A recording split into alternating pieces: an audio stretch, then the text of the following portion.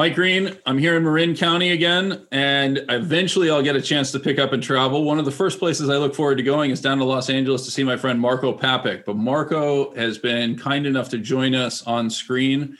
Marco, you're the chief strategist slash, a super intelligent geopolitical thinker at a firm that's near and dear to my heart, Clock Tower Group.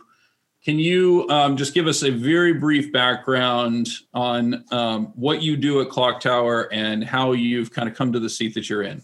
Okay, so I was in sell-side research before this. I worked for BCA Research, which is the macro firm that focuses on investment research. Before that, I was in geopolitical risk consulting. So I come to finance from a little bit of a different background, did a lot of political risk, and then took that to sell-side research. And then I wrote a book, which just came out, kind of bookending that research experience. And then, there it is. Look at that. There it is right here. Geopolitical Alpha, which has one of the best intros of any finance book that I've ever read. It is on par with some of my favorite stories in terms of the dynamic of being called in as a very young employee to answer the question of how important it was that the German president had resigned. And your answer was... My answer was, I don't know who the German president is.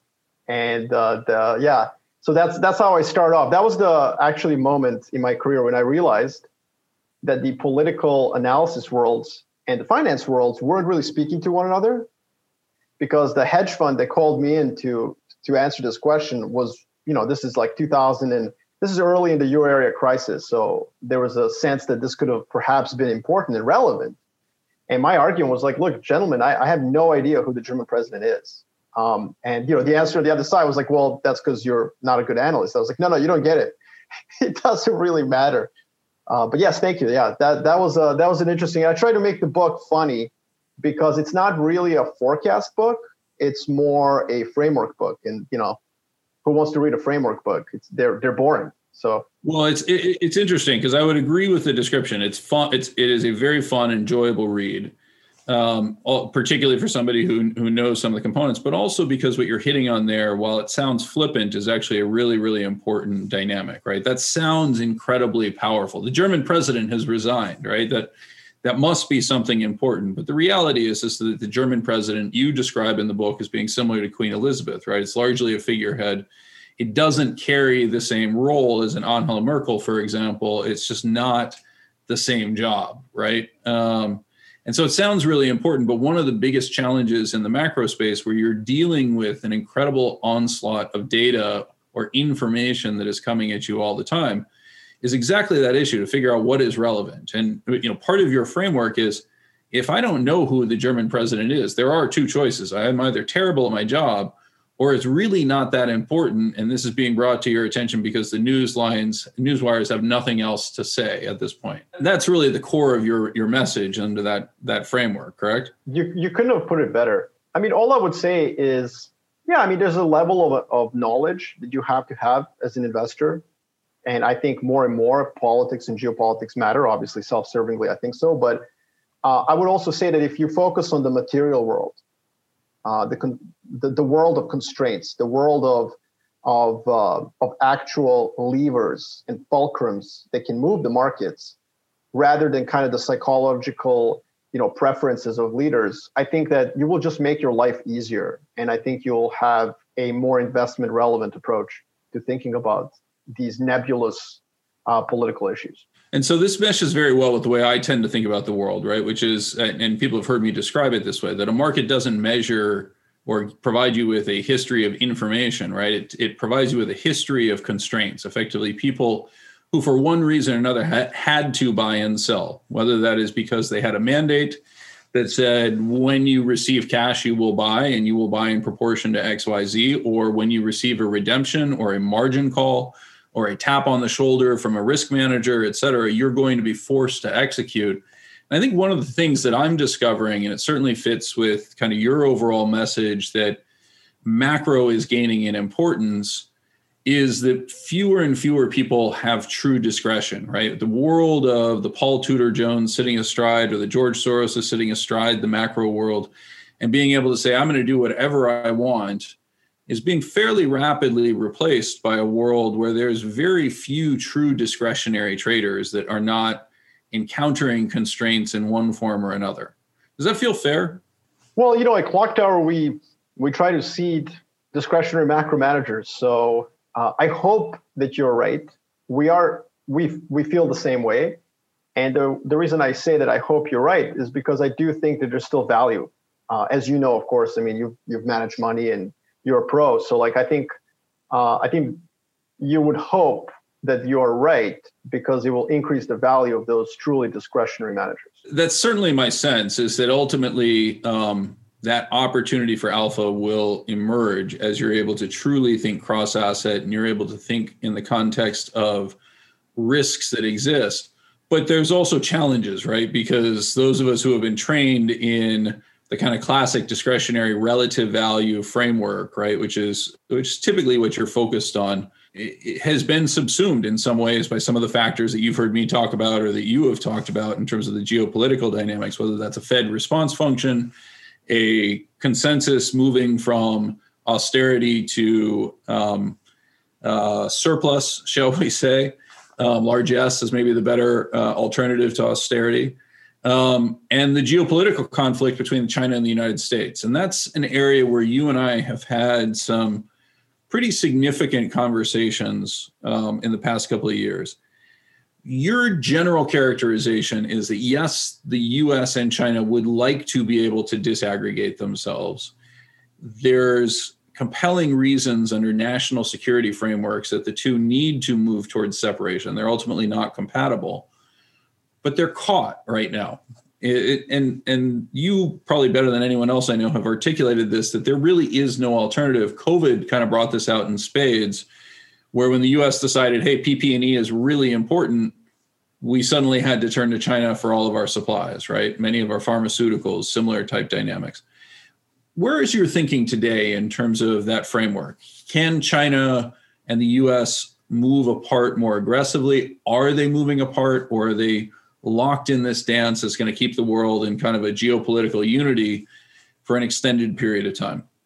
Well, I always start off, with a theory and sort of the big picture. And so one of the things that the viewers of Real Vision who have seen us kind of spar on this before will know, I will start off with what is the distribution of power in the world like? And I start with the assumption, which could be wrong, that the world is more multipolar than bipolar or unipolar. Multipolar world simply means that there are numerous countries that can pursue their national interests, which includes economic interests, independent of one another. Why is this significant? It's significant because we know from pretty robust research in political science, like actual scientific research in political science, which is rare. As a political scientist, I can say very little science there. But game theory shows that if you have a multipolar distribution of power between states, it's very difficult to get complete bifurcation. Yeah, if you have a multipolar distribution of power, it's very difficult to get complete bifurcation. And the reason is simply that allies cheat. So I think the first time you and I talked about this was 2019. And at the time, I said it was going to be very difficult for the US to compel its allies to follow through on some of the Trump administration policies towards China. Now, in some ways, that was wrong. For example, in Huawei and anything related to 5G, I think compliance has been slow, but generally moving in the right direction. But in other things, compliance has been terrible. So we know, for example, that Samsung is building 2 different production lines, one for China, one for US, to avoid some of these sanctions. You have a lot of semiconductor capex firms, Netherlands, Japan, that initially were quite in line with the Trump administration policies, but have since abandoned them. And that has created pressures domestically in the US, because it means that very significant portions of the US industrial capacity will lose out, not to China, but to allied companies. And that will impact American geopolitical power. What do I mean by that? Well, if an American semiconductor capex firm doesn't get a contract in China, it doesn't get the revenue. It can't spend that revenue on R&D. It can't be taxed by the US government, which can then use those resources to, develop more robust containment infrastructure around China. And so in a multipolar world, because of this ally drift, you get continued trade. So a chart that I brought with me today for you is, a historical example of this. So not just theoretical, but you can see two charts that I brought. On the left, you can see that before World War I, UK, France, and Russia all traded with Germany right up until the start of the war. And on the right side of the chart, you can see that Japan and the US traded all the way up until the start of the Second World War. So this is a good example for us where I think we're headed. You can also use the example of Japan and China, which have had a very acrimonious relationship for a long time, but specifically after the Senkaku Island dispute 2010 to 2012, yes, Japanese FDI and exports to China peaked 2011, 2012, but they haven't collapsed since then. They've stabilized. And so I think the world we're entering is one where you will see continued trade and continued investment in the two economies, but a bifurcation in specific technologies that I would call kind of 21st century goods. So when you think about that type of dynamic, right? I mean, there's an interesting challenge because you're simultaneously building two production lines where a larger production line could serve this two separately, together effectively with higher productivity and higher efficiency. And that broadly has defined the era of globalization, right? We've been able to move to economies of scale where a single large semiconductor facility can produce for the entire world.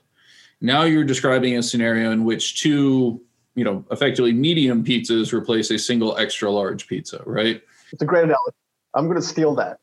Yeah, you should. Domino's, 2 for $5, right? Come on. The underlying features of that can be interpreted in two separate ways. When things are humming, right? I have two facilities now that are giving me greater robustness, reducing some of the risks of a single production facility going down. So it is a more robust creation, but it is less efficient, right? In the same way that there's, fewer toppings relative to dough in two medium pizzas versus a single extra large, right?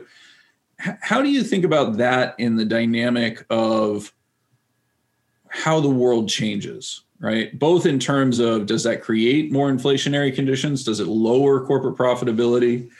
Does it create conditions under which there is less pressure or more pressure in terms of the need to either come back together or separate? As an investor, I'm just very excited about this world because it's a world that will be like the late 19th century. We will have to kind of contemplate things like politics and geopolitics. So I'll give you two discretionary ideas that I have based on this world. First, I think that this is not a bullish world if you're making semiconductors. I mean, that's, you're kind of talking about that already. Bullish world if you're making semiconductor manufacturing equipment. Boom. That's right. And that would be my first kind of trade recommendation. So the chart that I have here is sort of a semi-capex index that we created as a sort of a macro signpost. And you can see it's done really, really well since November, and actually even better than like the FANGs and so on. So I think that semi-capex plays are going to do really well. That's the first thing. The second thing that I would say as a recommendation is I think that made in China and made in US firms are going to do well. But let me just explain what I mean. Not in every sector, just in those sectors where currently so Chinese producers lead certain consumer sectors in the US and vice versa, certain American or Western producers lead in Chinese sectors. It doesn't mean that like Apple will stop selling phones in China. It just means that their TAM is probably, close to being maxed out. And I think that's the way that we can, construct these sort of made in China, made in US indices. And that's a very exciting moment. But it doesn't mean that we will onshore completely the toys and T-shirts and toaster oven supply chain from China. And I think that's just not going to happen. There will be these selective onshoring of very, very high-tech manufacturing. But as I said earlier, you're already starting to see companies break ranks. And not because they're putting commercial imperatives over geopolitical. It's not because they're subverting American national interests. I mean, if you're a US manufacturer of CapEx goods for the semiconductor industry, and you're locked out of China completely. You can't even supply them with machinery that will allow China to produce semiconductors at 14 nanometers, which is in no way technologically advanced. We're talking like 2014 era chips.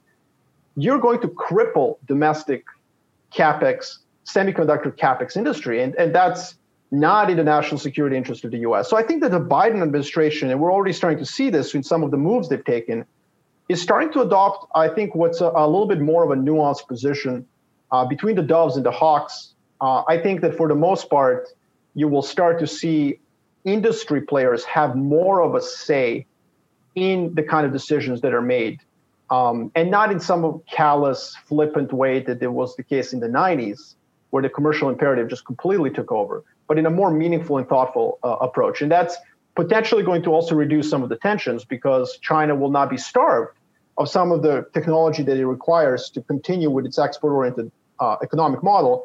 It just won't have as much of an access to the most high-tech of tech.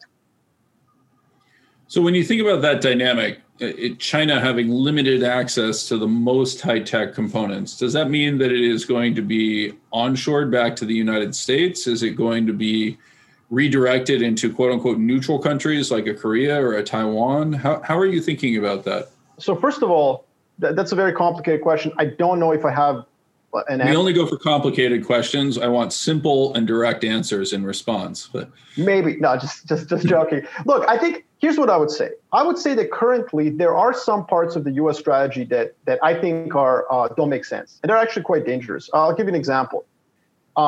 Forcing Taiwanese semiconductor manufacturers to build fabs in the U.S. is, I think, just headline political, kind of like, yay, we did something. But it's actually quite dangerous, because it reduces the value of Taiwan to the US. So there's an unintended consequence of kind of wanton onshoring without thinking about it. And one of those things is that right now, Taiwan is like a basket with all these semiconductor eggs of the world in it. That really increases value of that place to a lot of different entities, not just China, but US and Europe and Japan.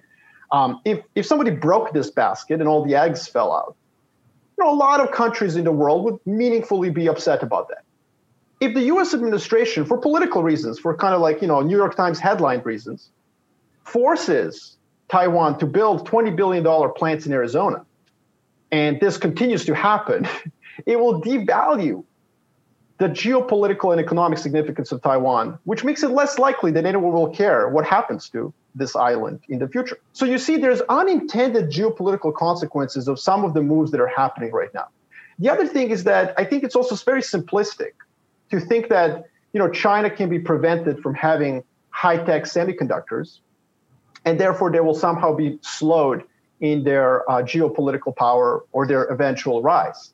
The Azerbaijan-Armenia war that happened in Nagorno-Karabakh is a very good example of why you don't need 5 nanometer semiconductors to conduct a pretty modern war. Azerbaijan, the military of Azerbaijan, performed like really profoundly much better than anyone thought, using very simple drones, most of them imported from Turkey and Israel.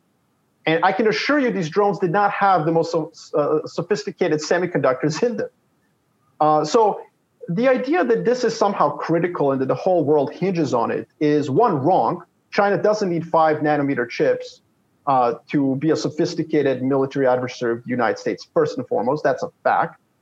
And two, by focusing on this obsessively, there are unintended consequences that could actually be meaningfully problematic for some of U.S. allies in the region, such as, like forcing Taiwan to build our fabs leads to unintended consequences that are just unnecessary.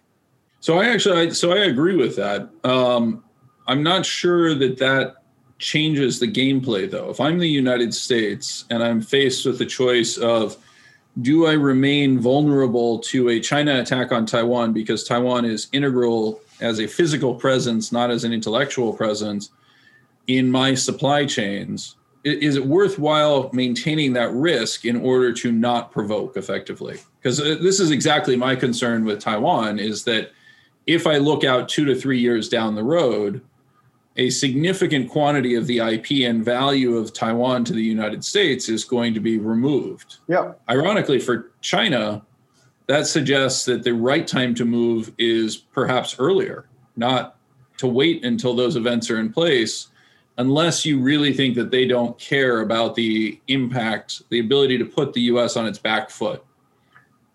I mean, it's obviously always difficult to put ourselves in the shoes or the mind space of leaders of other countries, but we have to do that and think about constraints. I think one thing that 2020 proved is that the Chinese economy is still very much export dependent, and that their whole dual circulation strategy in the new 5-year plan is going to be very difficult to execute. It's going to take time. It's going to take time for China to really pivot to consumer-oriented economy. And I think that policymakers in Beijing understand this. It's a constraint. And so I think this constraint will continue to weigh on any decision to potentially in the future reunify with Taiwan in a military way. I don't think that the presence of IP in Taiwan matters much to Beijing, because I think we all know what would happen to that IP if there was a military attack. I mean, it would flee or be destroyed by Taipei itself. So just keep that in mind. I mean, this isn't, it's not like Civ 3, like for those fans of computer games, they'll know what I'm talking about. You can't just like go and conquer another country and get its IP. It's difficult. So to me, I think that those are constraints for China. I think the constraints for the US, so in a way, I mean, what I just said sounds pretty bullish or pretty dovish. Right. But I do think there's obviously risks. And I think those risks are heightened right now. And what I would say, Mike, is that there's like kind of a U-shaped distribution of probability. If x-axis, as I'm showing on this chart, x-axis is your time, y-axis probability of attack. I think right now, or some sort of military conflict, I think right now we are in a window that does concern me. I think for the next 3 to 8 to 9 months, there is a heightened risk, not so much because of what Beijing is doing. I would say because more on the U.S. side. And there's two reasons for that. One, U.S. is in a transition between two administrations. I think that the Biden administration, as I expected, has been much more forceful than people thought. And I think that the Biden administration is taking a position of assertiveness with China that Trump never really used, in that they're talking about human rights, they're talking about geopolitics. Trump was much more mercantilist in his demands of China, which are easier to satisfy. The other risk is strategic ambiguity. And I think this is a really big risk. The Trump administration and the Biden administration has set China as a rival, almost a Cold War kind of era enemy. And, that's fine. That's what the U.S. policymakers have decided to do, understood. But then you cannot have strategic ambiguity about Taiwan. This is a really, really big problem. There was no ambiguity between Soviet Union and the United States. In fact, the two sides worked very carefully in ensuring that there was no ambiguity, to the point where they were allowed to monitor position of intercontinental ballistic missiles across each other's territory. There were overflights. They were allowed to assure each other that mutual assured destruction was still the case. This was an incredible level that policymakers in the Soviet Union and the United States went to ensure that there was no ambiguity about what would happen if red lines were crossed. Now, strategic ambiguity that I'm talking about, of course, is U.S. policy towards Taiwan, which is like we may or we may not defend Taiwan. And that's a really, really bad idea, because those kind of ambiguities are resolved through military crises. And during the Cold War, there was a period of ambiguity, and it was resolved through crises. The Berlin airlift, and then the Cuban Missile Crisis, when the world almost came to nuclear confrontation because of some ambiguities that were still in place in the early stages of the Cold War. So I think that basically the United States simply has to, at some point, be very clear about what its position on Taiwan is. And until that happens, there is a risk that we have a crisis to resolve that remaining Cold War era ambiguity. And by the way, where does the policy of strategic ambiguity come from? It comes from the fact that U.S. and China were allies against the Soviet Union after Nixon went to China. And so this was an unresolved issue between friends as they faced a common enemy. And so when you think about that, this dynamic of ambiguity as it relates to Taiwan, I think is actually one that is very important to me as well. And I would highlight that we have not really had this type of ambiguity for a very, very long time, right? 96 was kind of the last time there was any question about it. Prior to that, there were debates in the United States. You mentioned Nixon. Nixon, had a hugely negative impact in the 1960 election against Kennedy because he expressed a desire to protect the somewhat irrelevant islands that actually exist across the Taiwan Strait, right, that are as close as 10 miles away from the Chinese mainland. Effectively, Nixon wanted to commit troops in the event of Chinese hostile action. And Kennedy basically said, no, not really important, right? That was enough for Americans who were exhausted after Korea and various other components. Now, the irony of Vietnam, of course, under Kennedy is not lost on me. It's a huge irony, yes. But Americans were tired of fighting abroad. It kind of feels like that's more than anything else what's driving this ambivalence towards Taiwan, that it is politically unacceptable to say, no, absolutely, we're going to send the sons and daughters of the United States over to defend Taiwan in the event that it is attacked from a much, much, much larger player that's 90 miles away, right, as compared to us being 3,000 plus miles away. Would you come to a similar conclusion that the U.S. is just tired?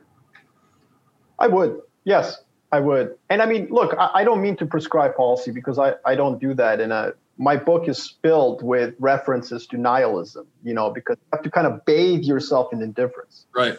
I think there's two parts of ambiguity, though. You're focusing on the one that I think is the most important, which is what is the level of commitment the U.S. would have to defending Taiwan. But there's another one, which is what is the policy of the U.S. towards Taiwanese independence? And I think the way that the situation can be resolved, or at least made more clear to both sides, is that the U.S. can spell out precisely what kind of support it would have, but also can spell out that it doesn't support Taiwanese independence. And in that way, the status quo could be preserved, as an example, just to be very clear on both sides. And that hasn't happened. And I think that is that source of risk. And that's why I have the probability on my kind of U-shaped probability curve of crisis higher right now, because I think we could have a crisis over Taiwan over the next 6 to 12 months, not a war, just a crisis that leads us to the political path of least resistance, which I think would be what I just voiced, where the U.S. would, kind of cite, okay, well, here is what we would do about Taiwan. Maybe not send sons and daughters, as you point out, but like there can be an economic blockade, we can increase costs. But also, Taipei, sorry, but you're just not going to be independent. That's not a line we're going to cross. And that is kind of an equilibrium which I can see us getting to. I just don't think we're there yet. And that's where I think there are some risks to this conflict. And by the way, Mike, going back to the charts I showed on, 19th century and interwar, my point about this whole issue is, and this is sometimes people, can misinterpret, the view that economic relationship continues is in no way an argument that there cannot be conflict. And in fact, the whole point of the charts is that, yes, Germany and the UK continued to trade, but then they did have a war. Right. And so that's where we need to separate. And this is difficult for, I think, investors because we continuously use Cold War as an analogy, which is a mistake. Cold War really did have purely bifurcated economic systems. We can continue to have very enmeshed economic relationship, even though the threat of conflict is rising or falling, independent of that economic relationship. It's similar to a phase change, right? And so I actually am using the exact same analogy when I have my discussions with investors, that it feels like what we've returned to is the great game of the 19th century, right? Yeah. And so you're effectively forced into one of two theorists from a Western perspective. There are other theorists from an Eastern perspective, but certainly from the Western perspective, you're kind of brought into the world of Albert Mahan or Harold Mackinder, right? And so Mackinder is the whole world island type framework where what's really going on, exactly as you're saying, is that there are there's a Nash equilibrium that exists on Eurasia as an entity, right? That you have multiple players where you use the phrase it's you effectively referred to the equivalent of the phrase it's complicated, right? Because your allies are constantly going to defect and then ally again, right? So Real Vision viewers are familiar with my discussion with Taylor Fravel, where I highlighted the dynamic that China and Russia, for example, can't have a stable partnership. India and China can't have a stable partnership. India and the Middle East can't have a stable partnership. The Middle East and Europe can't have a stable partnership, right? Turkey sits astride the two, for example, constantly struggling. Is it part of Europe or is it part of the Middle East, right? What is it? What is its role that it wants to have? But because they all have borders with each other, and because they all face effectively the existential threat if any one player grows too strong, there's constantly this desire to defect, right? And at the same time, that applies to the relationships with the US, which is functionally an interloper in this process, right? We don't really have a seat at the table other than the fact that we are globally still the dominant military power and hegemon. But China's rise is causing more and more countries to be forced to say, how important is my relationship with the US relative to my relationship with other players? And that's effectively what you're arguing, is that in a multipolar world, not even a bipolar world, which is really what the Cold War was all about, where you had players largely aligning onto the Soviet sphere or to the US sphere.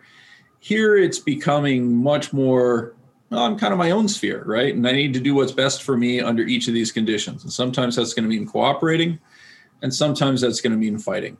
When you think about how that resolves, it usually resolves with a fight inside the sphere, right? So, we tend to focus a lot on China and the United States, but is there more risk of effectively conflict within Eurasia than there is between China and the United States, at minimum on a proxy basis?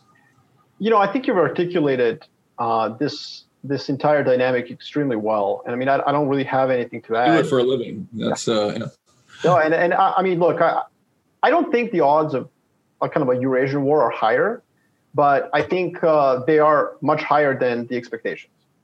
Yeah. And so, I think I'm more optimistic about the alignment of interests of China and Russia, maybe than you are. In part, the biggest one of the biggest fears in the Soviet Union about China was this kind of deluge of migrants that would seep across the borders into Eastern Siberia. That's obviously patently ludicrous to think of today. That's just not going to happen. No Chinese person is going to want to live in Eastern Siberia in 2021. China is advancing, it's growing, it's innovating. So that has reduced some of the tensions. Also, I think the two economies are quite complementary. China is a commodity importer. It's also an importer of military technology, and Russia is more than willing to provide China with those two. So I think that there are complementarities, but I think that you raise a very important point, which is that the U.S. itself, I think, is going to figure out at some point in the near future that if we really are in this complicated 19th century, what I call swashbuckling world of buccaneers, if we really are in this world, then, why is the U.S. pinning itself into a corner of painting China as the greatest rival? It clearly is the number one rival to the U.S., but it doesn't mean that in 5 or 10 years, it won't make sense to create temporary alliances on temporary issues that might arise. And that's the world we're in today. And I think a lot of American policymakers, American op-ed writers, and American investors are ignoring this reality and kind of overly focusing on just the US-China dynamic.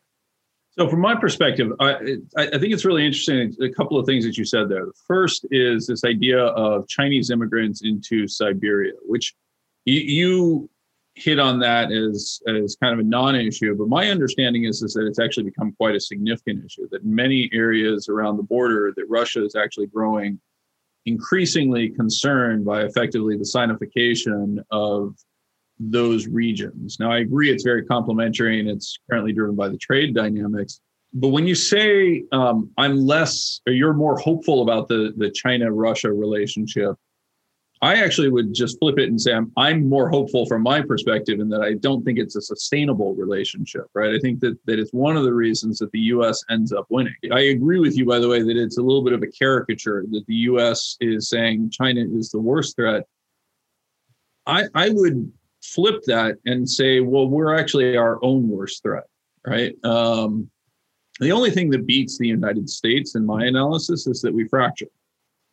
And that, I think, is where it becomes really powerful to think about the role of China and Russia currently, because it seems like they're working really hard and contributing to a narrative that encourages the fractionalization of the United States. That to me is certainly less important from a dollars and cents on an immediate standpoint, but ultimately strikes me as the much bigger story, very similar to the dynamics of the growth of the U.S. Communist Party in the 1930s and the need for fracture with the Soviet Union following Yalta, et cetera. Right? They were our allies in World War II in an uncomfortable framework, but we certainly traded the heck out of that relationship and contributed to their reindustrialization. But it seems to me that what we're actually fighting through is that internal dialogue, rather than any legitimate threat from China.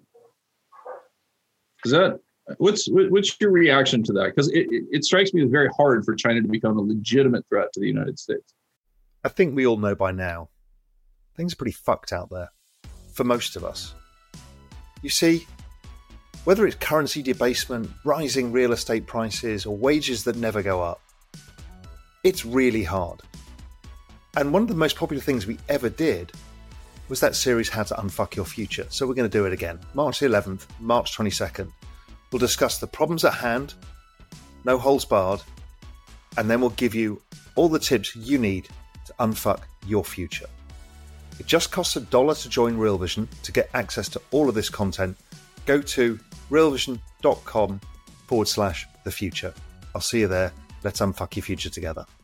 So I think that the number one macro story for the next decade is not really the China-U.S. conflict. Okay. I think there are constraints on this. I agree. So what is it? I think the number one macro thesis, and so the number one macro chart, like 2031, when we have this conversation, when we look backwards and we say, hey, what was the most important chart for the 2020s? I think it's this one. And it basically shows, what this chart shows is the share of the economy going to the top 10% of the income. So it shows the UK, France, and the US. Yep. And it's basically telling you that in the 1950s and 60s, the US and France basically were equivalent in terms of level of redistribution. And then something happened in the 1960s where France committed to much more aggressive redistribution of wealth. The US in the 1980s, of course, had the Reagan-Thatcher revolution. And so we had this expansion of what we call income inequality, in this case, measured by, again, the share of the economy going to the top 10% of income. The UK is also on the chart just for illustrative purposes because it shows that the United Kingdom was actually the most, quote unquote, socialist of the developed market economies in 50s and 60s. And if you're a fan of like The Crown, you see this, the 50s and 60s in the United Kingdom were very tough times. So you then have this bifurcation where the UK and the US pursue laissez-faire, Washington consensus policies. France goes the other way. Now, a couple of things that I want to point out here. The reason I show this chart is because we need to break with the stereotypes that are really an impediment for investors when we think about the future. What I mean by this is like French are socialists, Americans and British are capitalists. This is not true. And not just on some sort of a century level data, like in decade terms, these things oscillate. Policies oscillate. And I think that we have reached a point in the United States where I think politicians from both left and the right realize that, as you point out eloquently, like the biggest risk to the US is social cohesion. And so how do you grease the wheels of this social cohesion? And I think it's the abandonment of the Washington consensus. It's the abandonment of laissez-faire economics. we are in the middle of what I call in the book and what I called last time we talked, I think last year, the Buenos Aires consensus, where U.S. policies, macroeconomic policies, are beginning to asymptotically approximate that of Argentina. We're not going to become Argentina. I'm not talking about hyperinflation or collapse of the dollar, but we are adopting policies that are going to basically generate higher nominal GDP outcomes no matter what.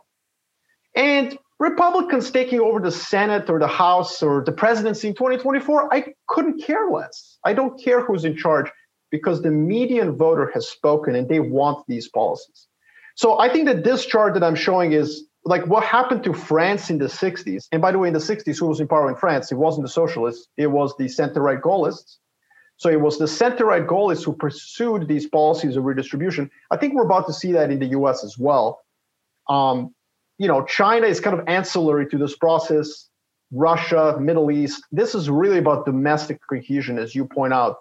And we're just going to have to grease the wheels of cohesion through, quite profligate and quite what most investors would consider left-leaning policies going forward, which includes monetary policy unorthodox. So I actually agree with that. And I think it, again, the focus back on the 19th century, I think becomes an important one, because if you had asked a British royal in 1900 who their biggest enemy was, right? They probably would have answered something like Germany or France.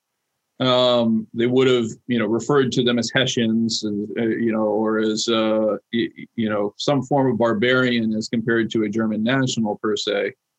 The unification of Germany was relatively recent, right?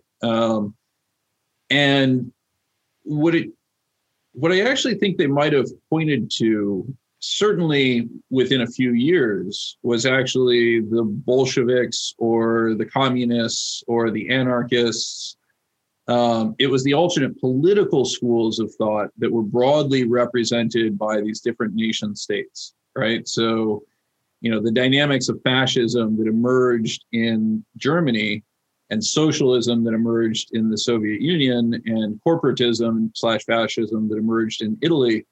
I currently am reading a book called The Three New Deals that compares the difference between FDR, Mussolini, and Hitler's programs of economic rejuvenation. Yeah, for sure. Yes, exactly. That's what I'm looking for. That went in very, very different directions, but the primary objective is exactly what you're describing. It effectively is, how do I get buy-in from the great unwashed as compared to the elites, right? And that does feel like that is the center of the conflict that exists today, not the geopolitical one. It's the internal fracture that seems at the center. Yeah. I mean, nothing really to add there. I think we should all read that book because it's a great point. I mean, rearmament kind of helped ultimately spur some of these fiscal plans, but they were in place before. Why? Well, because the Great Depression was the Great Depression. Mm-hmm. Now, we didn't have the Great Depression in 2008. And as the COVID recession proved, we will not have a Great Depression ever again. Why? Because policymakers are not going to double down on austerity midway through a recession. Like that world is just gone. Because we don't have like top hat elites, running the world. But we did have a very prolonged, tepid Charlie Brown cycle where everyone was kind of depressed. And that was the secular stagnation of the last decade. And so policymakers, this Buenos Aires consensus is not about the pandemic. It's really about policymakers reacting to the last decade. And that's where the turn against austerity came from. So I have this joke, I tell everyone I talk to, like hedge fund managers, institutional investors, look, if you think the fiscal stimulus we just had over the past, 12 months is about the pandemic, then, I've got a 10-year bond yielding 1.7% to sell you. If you think that the extraordinary level of fiscal stimulus that will come, will continue, like with infrastructure, more spending. If you think that was about the pandemic, then you know what?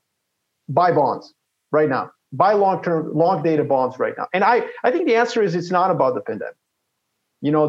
This framework that I've had precedes the pandemic. I got lucky having this framework because when the pandemic hit, I realized very quickly that there would be an extraordinary fiscal stimulus.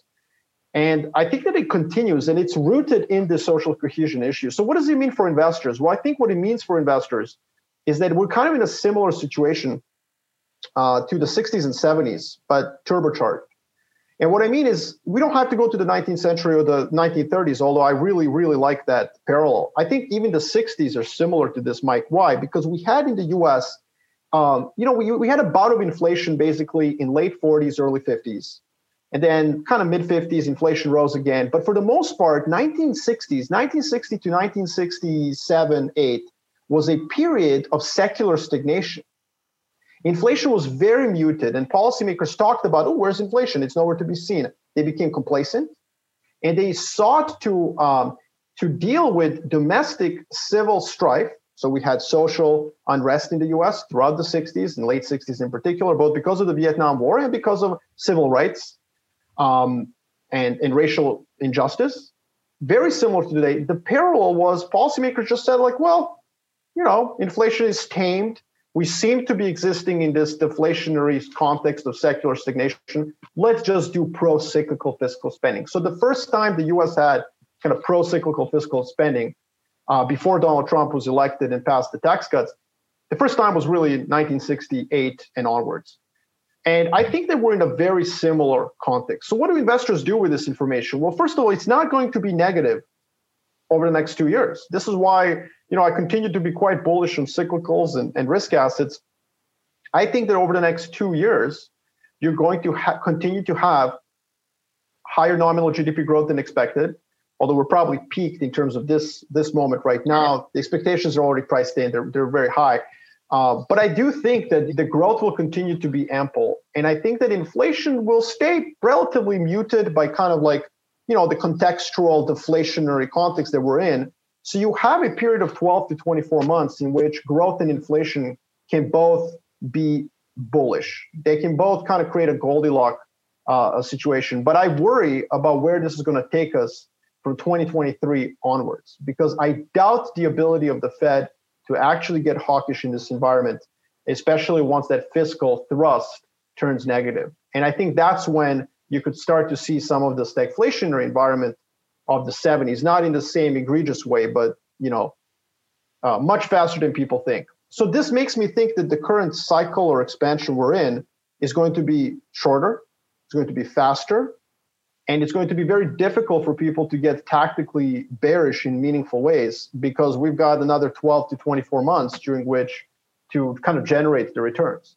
It's interesting because I happen to very much like the analogy of the late 19th century into the early 20th century as distinct from the 1960s. And the reason I grow concerned with comparisons to the 1960s is because the 1960s inflation for me was largely driven by demographics, right? Effectively, the expansion on a global basis of the population that demanded things. We saw this in the United States. We saw it in the developed world in the form of Europe. We saw it emerging in the developing world, particularly with the Green Revolution in places like India, et cetera, that radically expanded populations, right? The introduction of vaccines for polio, smallpox, et cetera, and tuberculosis cures, et cetera, that ultimately changed the characteristics of people dying at a young age and led to an unprecedented expansion in the global population over the course of the 20th century. In my analysis, that's more than anything else what drove the inflation. And the minute that peaked and began to decelerate in the late 1970s is when the inflation peaked and began to decelerate. Today, if I look at where we are kind of on a global basis, particularly as I go to places like China, it strikes me as really hard to have a sustained increase in consumption because the population's beginning to contract, right? And so the need for the investment, the need for the production supply expansion, et cetera, loses a significant fraction of its impetus. How would you respond to that pushback on the analogy of the late 1960s? Well, I think that's why I'm not super bearish. Because I think context remains quite deflationary in many ways. You're highlighting demographics. I think you could talk about technology, automation. My view on US-China economic relationship suggests globalization won't just end.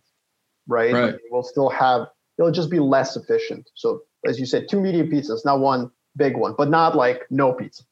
So Right. I think that's fair what you're saying. I just think that the kind of leftward, to kind of use a simple term, leftward turn in US policies in terms of unorthodoxy is profound. And so even in a deflationary context where there's secular forces that are deflationary, you can have smaller inflationary overshoots. And so that's where I would find a compromise between your view, which I think is very definitely true empirically, and it's cogent and secular in nature, and my much more of a cyclical view. And one thing I would add is I don't think we can forget the unorthodox fiscal and monetary policy of the late 60s and 70s. Particularly, the US did abandon, the gold standard, which had anchored the dollar. The Nixon shock was important. The dollar was devalued with the Smithsonian Agreement. So there were other things going on at the time that exacerbated the inflationary qualities of demographics, which you're focusing in on. And I think that we will have similarly unorthodox outcomes right now, just that the kind of inflationary outcomes will be capped by some of the secular themes you're talking about. So there's kind of a middle ground, I think, between the two views. Yeah, I can see that. So now if we were to think, I want you to take the Buenos Aires consensus a little bit more broadly and define it. We talked about this last time, and as you alluded to, it's not that we're becoming Argentina and we're moving to hyperinflation, but instead it's this dynamic of the lower ends of the population from an income and consumption standpoint. And I think that last part is actually really critical to understand. Consumption is distinct from income. Yeah.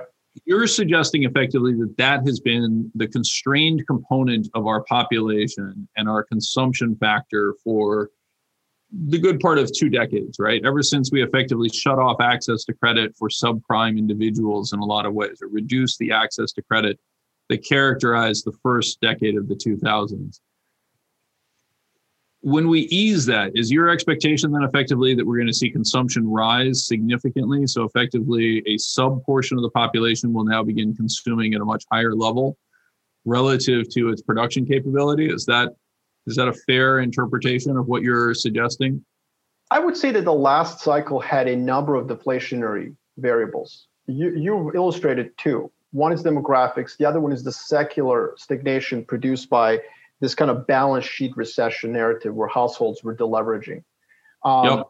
There's also globalization, technology, and so on. I would say that other than technology, I think that you're having on the margin a reversal of a lot of the deflationary factors. So yes, I do think that lower income levels will have a higher propensity to consume. They will get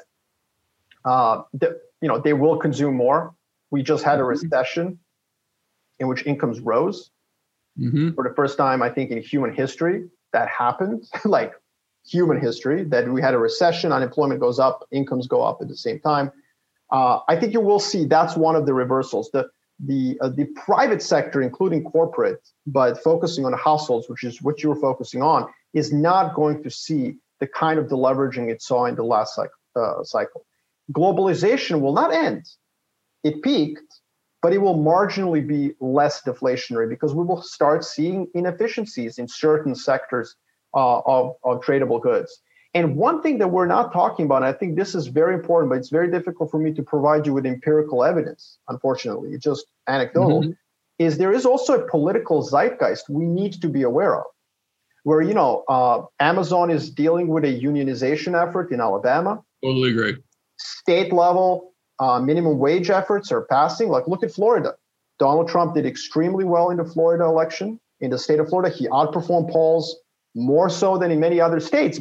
But the state also passed a $15 minimum wage bill. So I think that you will start seeing more and more of this kind of political zeitgeist creep into the corporate C-suite, where it's going to be very difficult, I think, for CEOs to ignore wage pressures. And that's kind of a double-edged sword for your demographic issue too. I mean, yes, there's less people consuming, but also there's less people saving. Mm-hmm. And I think there's also less labor force. In the last cycle, baby boomers extended their retirement dates because their 401ks got nuked in 2009. They're too old to do that this time around. And so we will lose a large chunk of the labor pool. And I think that will add to wage pressures as well. So that's something to watch. It's a very low conviction forecast, unfortunately, but I do think political zeitgeist does matter in those ways as well. When you think about this dynamic of underspending or of targeting that group for an expansion of consumption, is there a way that you can track what you think the capacity for them expanding consumption is?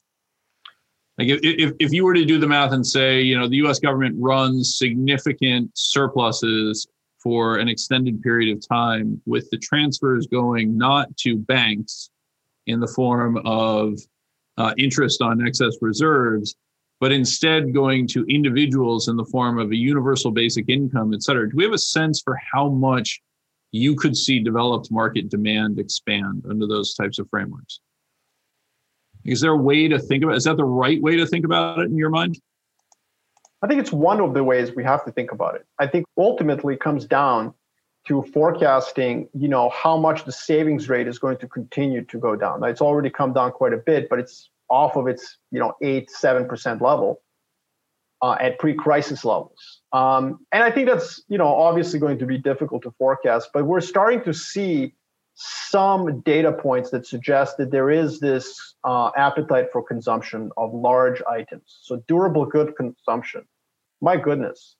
It took us 12 years to recover from the last crisis? It took 2 months this time around. Second, house prices.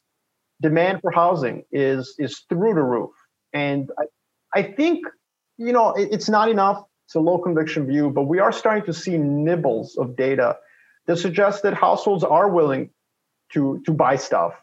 Now, there is one risk, which is that real estate prices are quite high in the US. And so there is a possibility that, folks, especially kind of in the 30 to 40 age group, delay buying homes because of high, down payments and continue to kind of invest the money instead, save it, except save not necessarily in productive ways.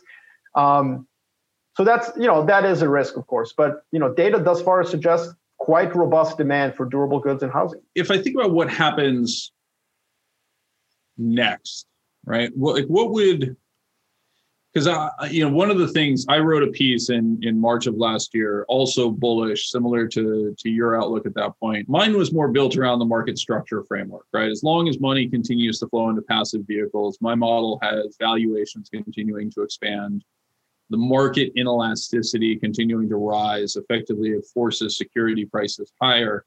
And I don't need kind of the fundamental dynamic, although the positive contribution is the protection of jobs, which we had in spades in 2020, right? That contributes to the flow of savings into financial markets in a variety of ways.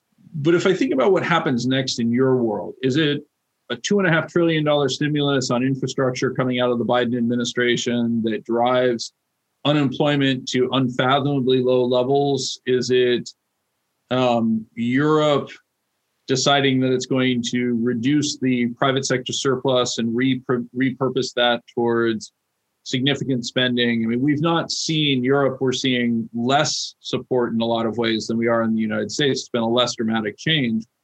But what comes next in kind of your model? So I think first and foremost, I think a lot of the growth surprises, as we discussed, are already, priced in. I think now a lot of the bears have cleared out, and we clearly have this incredible growth overshoot. I do expect more fiscal spending. I think the Democrats, as I said, the most meaningful macro chart is one of U.S. becoming like France in the 60s, where we're going to try to stuff here in the U.S. 75 years of European-style redistribution in the next 2 years. I think the Biden administration, there's a lot of bitterness in terms of how they missed their chance with Obama. I think there's a sense that they tried to collaborate too much with the Republicans, that by 2010, the Tea Party came in and kind of shut the door. And so they need to do everything they can in the next 18 to 24 months. And so I think politically, we are going to continue to see surprises to the upside on fiscal. I just don't think it's market meaningful anymore, because this is now, I think, accepted by most investors. I think the bigger issue right now that I'm seeing in conversations with hedge fund managers and so on is the sense that the Fed is still orthodox. I think there's still a sense and reverence for Paul Volcker. And I come from a different world. I come from the world of politics. And to me, Paul Volcker was a man of the time. And what time was he in? Well, he was in a world where, you had a decade of stagflation. You had a decade of stagflationary outcomes that moved the median voter in the United States away from demand-side policies and towards the laissez-faire. That's why we had the Reagan-Thatcher revolution. We had it because the median voters, including your demographic point of baby boomers coming to their most productive, highest tax-paying years, decided that they needed less government. But that revolution allowed Paul Volcker to basically raise interest rates and cause a recession and cause unemployment to go up. Like, he was an unelected technocrat that crushed the economy for the sake of crushing inflation, and he wasn't tarred and feathered for it. I don't think we're in that world. So when I see that the market is pricing in 3 rate hikes in 2023, I think that's a mistake, especially because fiscal policy, by the way, is going to turn, at some point it has to turn negative, even though we're in this new Buenos Aires consensus. Just you've set such a high watermark, you can't keep up with it. So I'm supposed to believe that in 2023, given the social cohesion problems, income inequality, social unrest, civil rights issues, I'm supposed to believe that ahead of the next general election, a Biden-appointed head of the Central Bank of the United States of America is going to raise interest rates 3 times? Like, no way. Like, there's no way that's going to happen. Growth is going to come down to more meaningful levels, maybe even sub 2%. Why would the Fed raise rates at all at that point? And so this is what I think comes next. Mike, I think too many investors are looking at the current Fed and like ignoring what they're telling us. They're telling us that they have broken with orthodoxy. They've been telling us that since last year in Jackson Hole. They've been telling us when they start looking at unemployment through a much more complicated lens that brings in, unemployment rates for different minority groups and so on. They're telling you that they're completely hand in hand in the business of generating nominal GDP growth outcomes. And so that's what I would say is what's next. And so how is that meaningful for investors? Well, it's meaningful because right now the dollar is rallying, and the dollar is rallying for good reason. There's growth differentials. Europe has bungled the vaccines. China has slowed down. The dollar has this bid now as the growth differential narrative grabs attention of investors. There's a French election coming down the pipeline where Marine Le Pen will make another run for it. There's all sorts of kind of concerns about Europe and Japan and China.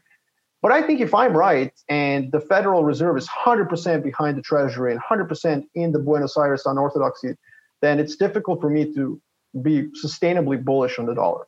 I am mixed on that. I think it always becomes important how we define the dollar, right? So if the dollar is the DXY contract, and so largely struck against 57% euro, for example, then I agree with you. It's hard, right? Because the trade dynamics are quite significant. But if I look at it on a broader basis, if I think about the inclusion of EM, is this an environment that you see as positive for EM because of the commodity cycle, or is this an environment that you think is very mixed for EM? Because a lot of the development in a race to zero heads back to the developed worlds, right? You build those chains where effectively, how important is Africa in this equation? Africa, Latin America.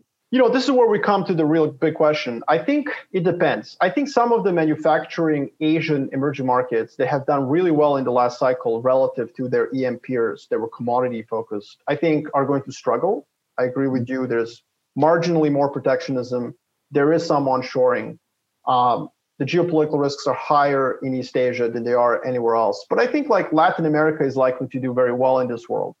I think commodities should continue to do well. I think tactically there's risks like the copper, which has just kind of run ahead with this EV theme, even though, it's a decade-long theme. Exactly. It's like the uranium shortages predicted in 2016. Yes, I'm familiar with it. I mean, it's like, I'm bullish on commodities, including copper, but it's kind of like, wait, hold on a second, guys, time out. I think that's why I'm focused so much on the dollar, because these are the questions I'm trying to answer. I think next 5 years are going to be good for commodity producing EMs for two reasons. One, I do think sustainability, green tech, writ large, is the greatest theme for investors over the next decade. And we're already coming to an hour of our talk, so we don't have necessarily that much time to articulate it. But I don't think it's just about climate change being a meaningful issue. I think it's also that we're talking about policymakers having to generate nominal GDP growth. Well, how do you do that? You can't just give everyone a check, or you need kind of mission-driven spending. And clearly we've seen in China, in Japan, Europe, and in the US, that kind of green tech spending is one way to do this. So it is a way to articulate the Buenos Aires consensus on orthodoxy and fiscal policy. The second issue that I think most investors ignore is that the technologies we're talking about, and not just EVs or batteries, but large-scale industrial batteries that allow you to adopt alternative energy in a meaningful way, these technologies are highly geopolitically significant. And they become a national security issue for the US. So I will guarantee to the viewers here that in 2024, a Republican candidate for president of the United States of America is not going to hold up, a nugget of coal and say that they're going to protect the industry. They're going to say that we have a battery gap with China, like the missile gap we had with Soviet Union. So this becomes actually, a lot of these technologies become national security issues, which means that the tailwinds behind them are not ideological. It's not about saving the planet, although of course that is one of the reasons. It's also about politics and geopolitics. And I think commodities are going to benefit from this. So to your question about Africa, it's kind of like a layup for me here, because I think Africa becomes extremely meaningful in this world. So does Latin America. A lot of the countries that we're talking about that are going to benefit from this produce metals that we haven't really been excited about for a long time. So think about the Congo. The Katanga province produces almost all of the world's cobalt. A lot of the mines there are controlled by China. It's going to become a national security issue for the US to secure cobalt production going forward. Same with nickel, same with lithium. Latin America suddenly gets a bid as well. So I do think that this thesis is going to continue. I think it's going to be good for emerging markets. But I do think that in some pockets of the markets, such as, like EV prices in the public markets or copper, the thesis has gotten a little ahead of its skis. It doesn't mean that it's not right, though. I mean, I think it's an interesting challenge, right? I'm always drawn to, again, going back to the transition from the 19th to the 20th century, right? The most strategic asset in the early part of the 20th century was natural rubber, right? So rubber plantations throughout Southeast Asia became a primary objective for military adventurism, whether that was colonialism or Japan engaged in its own form of colonialism. I can't help but wonder if we're looking at something very similar here, where effectively the dollar values are so high and the impact of it is so important that you have two separate developments that are working. One is substitution, so reducing or replacing cobalt in a battery formulation. Same thing for copper, et cetera, right? Moving to smaller wires or superconducting wires, various other solutions will ultimately emerge in the same way that synthetic rubber replaced natural rubber. But the second is that the incentive to cheat and to defect against your own population becomes so high. Effectively, the wages of corruption rise, right? It becomes better for you to be a bad dictator, salting away money in Bitcoin or various other cryptocurrencies in the way that you might have done historically into a Swiss bank account if you were Idi Amin, right? Do the people of these regions win, or do you think that is there a power grab that effectively results in adverse consequences for the individuals while geopolitically they become more relevant? I think it's going to depend on the country. And those with better governance and institutions, I'm a big subscriber to the kind of Acemoglu, Robinson, why nations fail paradigm. And I think there are emerging market economies that are trying their best to improve these. Indonesia is one good example. I flagged this for people. This was also sitting on my desk. Oh, so. There you go. That's a must read. if you're in emerging markets. I totally agree. And I think there are countries that are trying to do this meaningfully, like Indonesia has tried to improve its governance. There's countries that have not done it at all. And so I think it will depend. And it depends. Look, Cold War was a good example of what you're talking about. I mean, really Cold War was a great era for Latin America as an example, for Africa as well. Many of these countries saw their heyday in like late 60s and 70s. It's been kind of downhill since then. And in fact, a lot of the enthusiasm about Africa was about the absolute number of middle class. But relative to population, many of them saw the peaks in middle class as percent of population in the Cold War era. So I think your point is very, very good. Like, it's difficult to say in broad terms, is it going to benefit the median person in emerging markets and frontier markets? I think it's going to depend on a country. But for investors, it does mean that emerging markets become more interesting. And I think frontier markets as well. And I think there's really interesting opportunities when you think about how to invest based on this thesis, whether it's mining, whether it's commodities, whether it's private markets, because I think the technological innovation that's going to flow out of this effort is astronomical. I mean, I brought a chart for you that's kind of a tongue-in-cheek chart here, and it's just a 2-bar chart, which many of the folks who used to read me will know I'm a big fan of this because it's like a punch in the face. It's very easy to obviously make. It's kind of funny. It's meant to be hilarious. It's not really right. But I show basically the dollars committed to global green initiatives across the major economies. It's about $4 trillion over the next decade. And then I put together every human endeavor ever undertaken and priced those endeavors, how much they cost, and inflation adjusted. So although I think this is a hilarious chart, my team did not think it was hilarious when they were trying to inflation adjust the Great Wall of China. Right. And as you can see, like, obviously it's a comical chart. It's not serious. But the point I'm trying to make is that, the effort that is behind this technology and this endeavor of fighting climate change and becoming more sustainable and generating technological innovation in this space is unparalleled to anything we've ever had. The Manhattan Project, the interstate highway system of the US, the Apollo program. There is going to be innovation in this space. Now, that doesn't necessarily mean you should go out and just buy green tech in public markets. A lot of this, as I said, is already bid up. But the policy thrust behind it is immense. It's not purely ideological. It's not just about fighting climate change. There's national security reasons and politics behind this as well. And I compare this to the moonshot.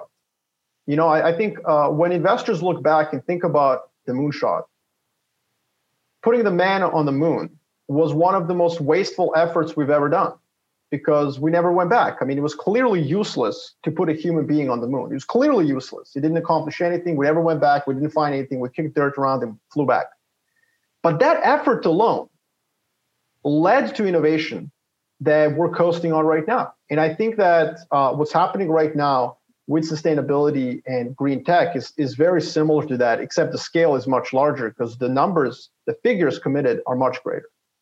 I think that's going to be an interesting one. I haven't seen the chart, so I look forward to seeing it, and I look forward to having it shared with our viewers. I can envision what it is, and it becomes kind of this interesting question of what's the right way to think about scaling it. Is it by inflation? Is it by a PPP type framework, which would raise the value of the Great Wall of China certainly much more than an inflation adjustment would, for example? That's right. The human labor content of the Great Wall will almost certainly eclipse the Green Revolution, certainly relative to the quantity of human labor that was available at the time. The pyramids of Egypt, similar, right? Yeah. So, and then the kind of interesting question for me is, does it become equally wasteful, right? Is replacing coal with green replacements, is that particularly valuable, right? We've had Josh Wolf on here many times. Josh talks eloquently about the dynamics of the only green revolution that can really occur is a nuclear revolution. Effectively, we need to pursue energy density, not just energy replacement, if we're going to really raise productivity. For me, that feels like the more interesting story behind the Green Revolution is that ultimately it's going to become bound by the limitations of productivity. And you're going to see a rotation away from things like hydro and solar and wind power even natural gas for that matter, and towards the much more dense nuclear type solutions. When that happens, I'm completely with you that it becomes kind of a holy cow, this becomes incredible. But that still feels a pretty far way off. Is that? No, I would disagree. I mean, I think you do definitely still need base load power. So we all agree on that. But if you have industrial size solution to energy storage, it's okay to have a bunch of little windmills that stop, spinning. Like, that's fine. If you can store that energy somehow on an industrial scale, with a relatively, modest loss of efficiency of that storage, then that becomes possible. So how do you do that? Well, there's technologies that are emerging. LNG technology is being used, for example, to liquefy just air, and then to basically regasify it and use that process to then generate the electricity. So similar to a water battery or a hydro dam, et cetera. Hydro dam, of course, is the perfect way. You just push water up the hill and then you throw it down when you need the electricity. That would be a meaningful game changer, because then the whole narrative, well, the sun stopped shining and you can't generate power. Well, no, you can, unless the sun stopped shining for months. And look, I think this is the fun part of this, Mike. I think we don't know where it goes, just like we didn't know where the moonshot was going to go. And I think investors just have to start digging into this, even if they don't like it.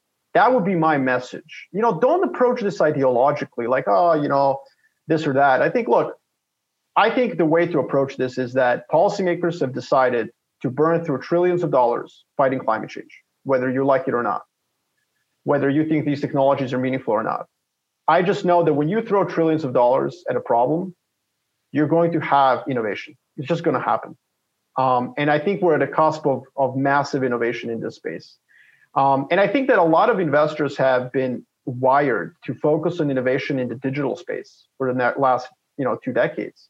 SaaS businesses have just crushed it, high profit margins, very scalable, low capital input, it's awesome.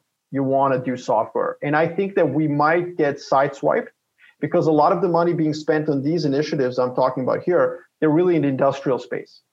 This is something that I think could surprise a lot of investors who have just kind of written off materials, energy, and industrials. Is it wasteful? Is it going to be wasteful? Yeah, there'll be massive inefficiencies. One of the consequences of this push to sustainability could be a massive spike in oil prices. An example, in the near term, 12 to 18 months from now, we could see oil prices at 150 because no energy major is going to commit significant resources into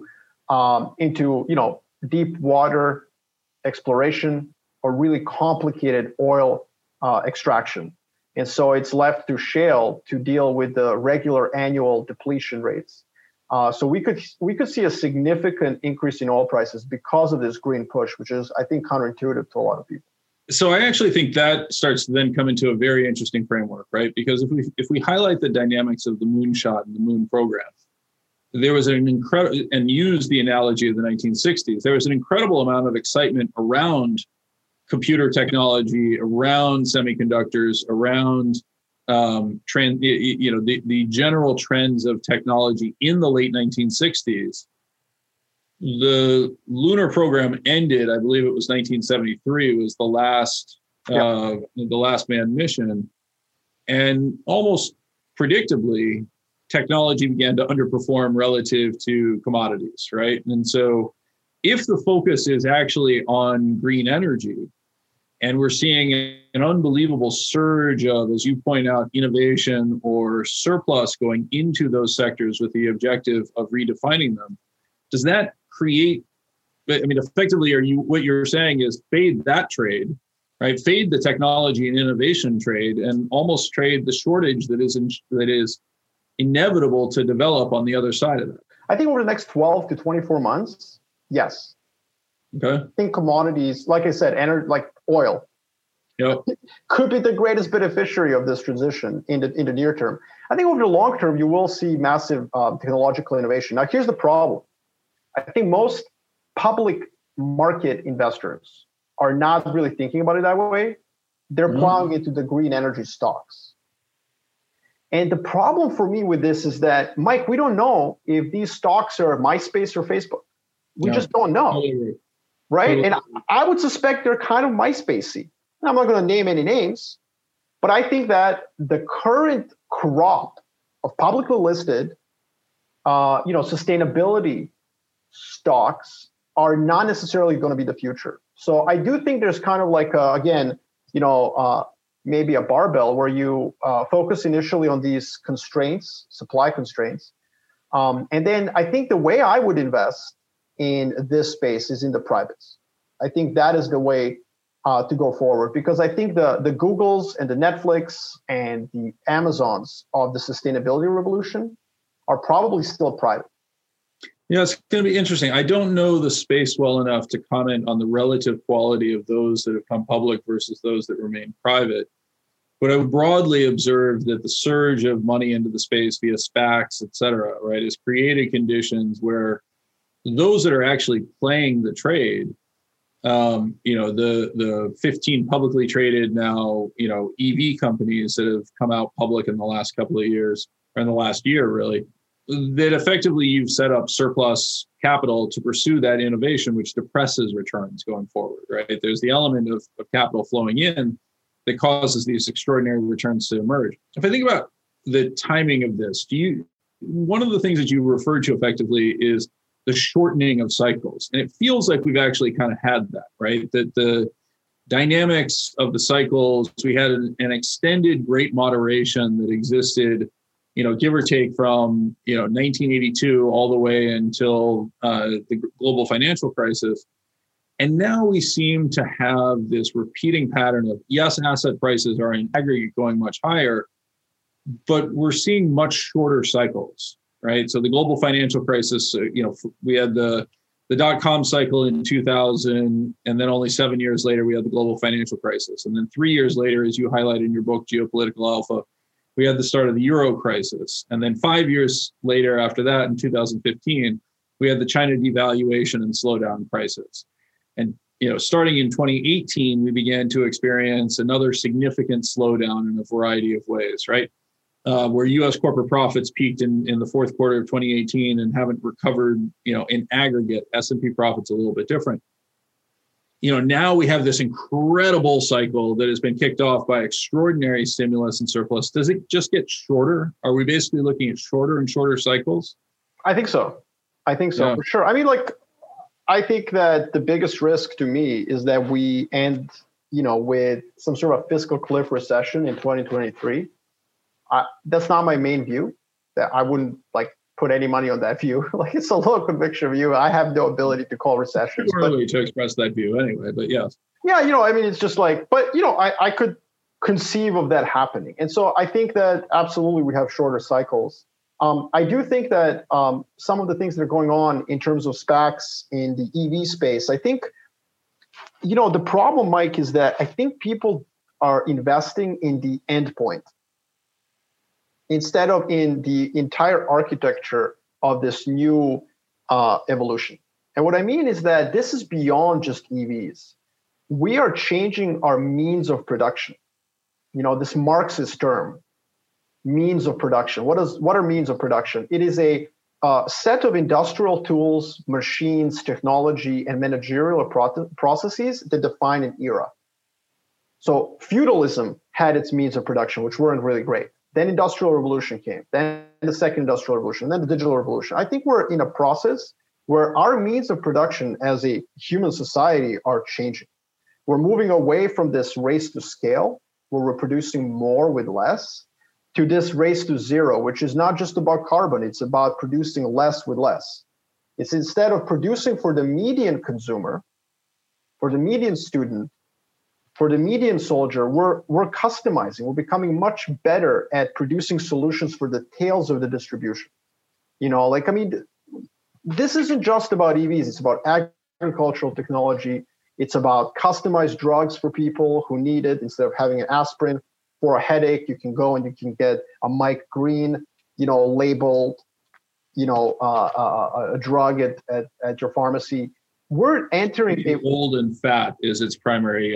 That's the primary benefit of the Mike Green drug. Yeah, so this is the evolution I think we're getting to, and I think that that's why I do think you're right. Like, there's a lot of money that went into the space in very uncreative ways. It's like, okay, what's the next Tesla? Let me do a SPAC on that. But the infrastructure that I'm really talking about is much broader, and I think in the next 20 years, we could be sitting here in like 2040 talking about the green stack instead of a NASDAQ. I think it's going to be, I'm not sure I agree with you on that, but where you and I have disagreed, I have to confess that often you've been right. So I would not put it past that dynamic. Maybe, but what I would say is maybe, but I'm still pretty sure you would have known how to make money better than me. Well, we'll see whether that continues to hold to be true. As always, Marco, you've brought me a lot of things to think. It's unusual that somebody leaves me with almost more questions after an hour than I started with. There's a lot of deep stuff that you've shared. You've shared some materials which we'll make sure we get into the presentation. As we step away from this, when do you think we're going to get some clarity around this? When do you think that it would be a good time for you and I to revisit this? Come back in 6 months, in 12 months? Do you think we'll have a better sense for one, we'll have made it kind of past the initial fear point where both you and I look at the Taiwan dynamics, and I think we see a slightly elevated risk right now. I would argue maybe more than slightly. But as we come into kind of the last quarter of 2021, do you think we'll be able to start to get some clarity around how this is developing, or do you think it's too early? I think we talked about three things today. One was the China-US dynamic. We talked about sort of domestic cohesion in the US and Buenos Aires consensus, and then sustainability. And I think 12-month trajectory is probably better than 6. Okay. So can I extract a promise from you to sit down in 12 months? Sure. Of course. It's always a pleasure. Marco, it really is always a pleasure. And again, for those who are always asking what I'm reading, I very strongly encourage Marco's book. And again, we both brought up this, and it really is sitting on my desk, Why Nations Fail, because I do think this is going to be the real question that you and I are both kind of dancing around, which is, how do the institutional frameworks change over the next 12 to 24 months? That's really going to be the deciding factor in what paints, what it looks like going forward. Marco, thank you for joining me. I look forward to seeing you again in about 12 months. Super. Thank you, Mike. It's always a pleasure.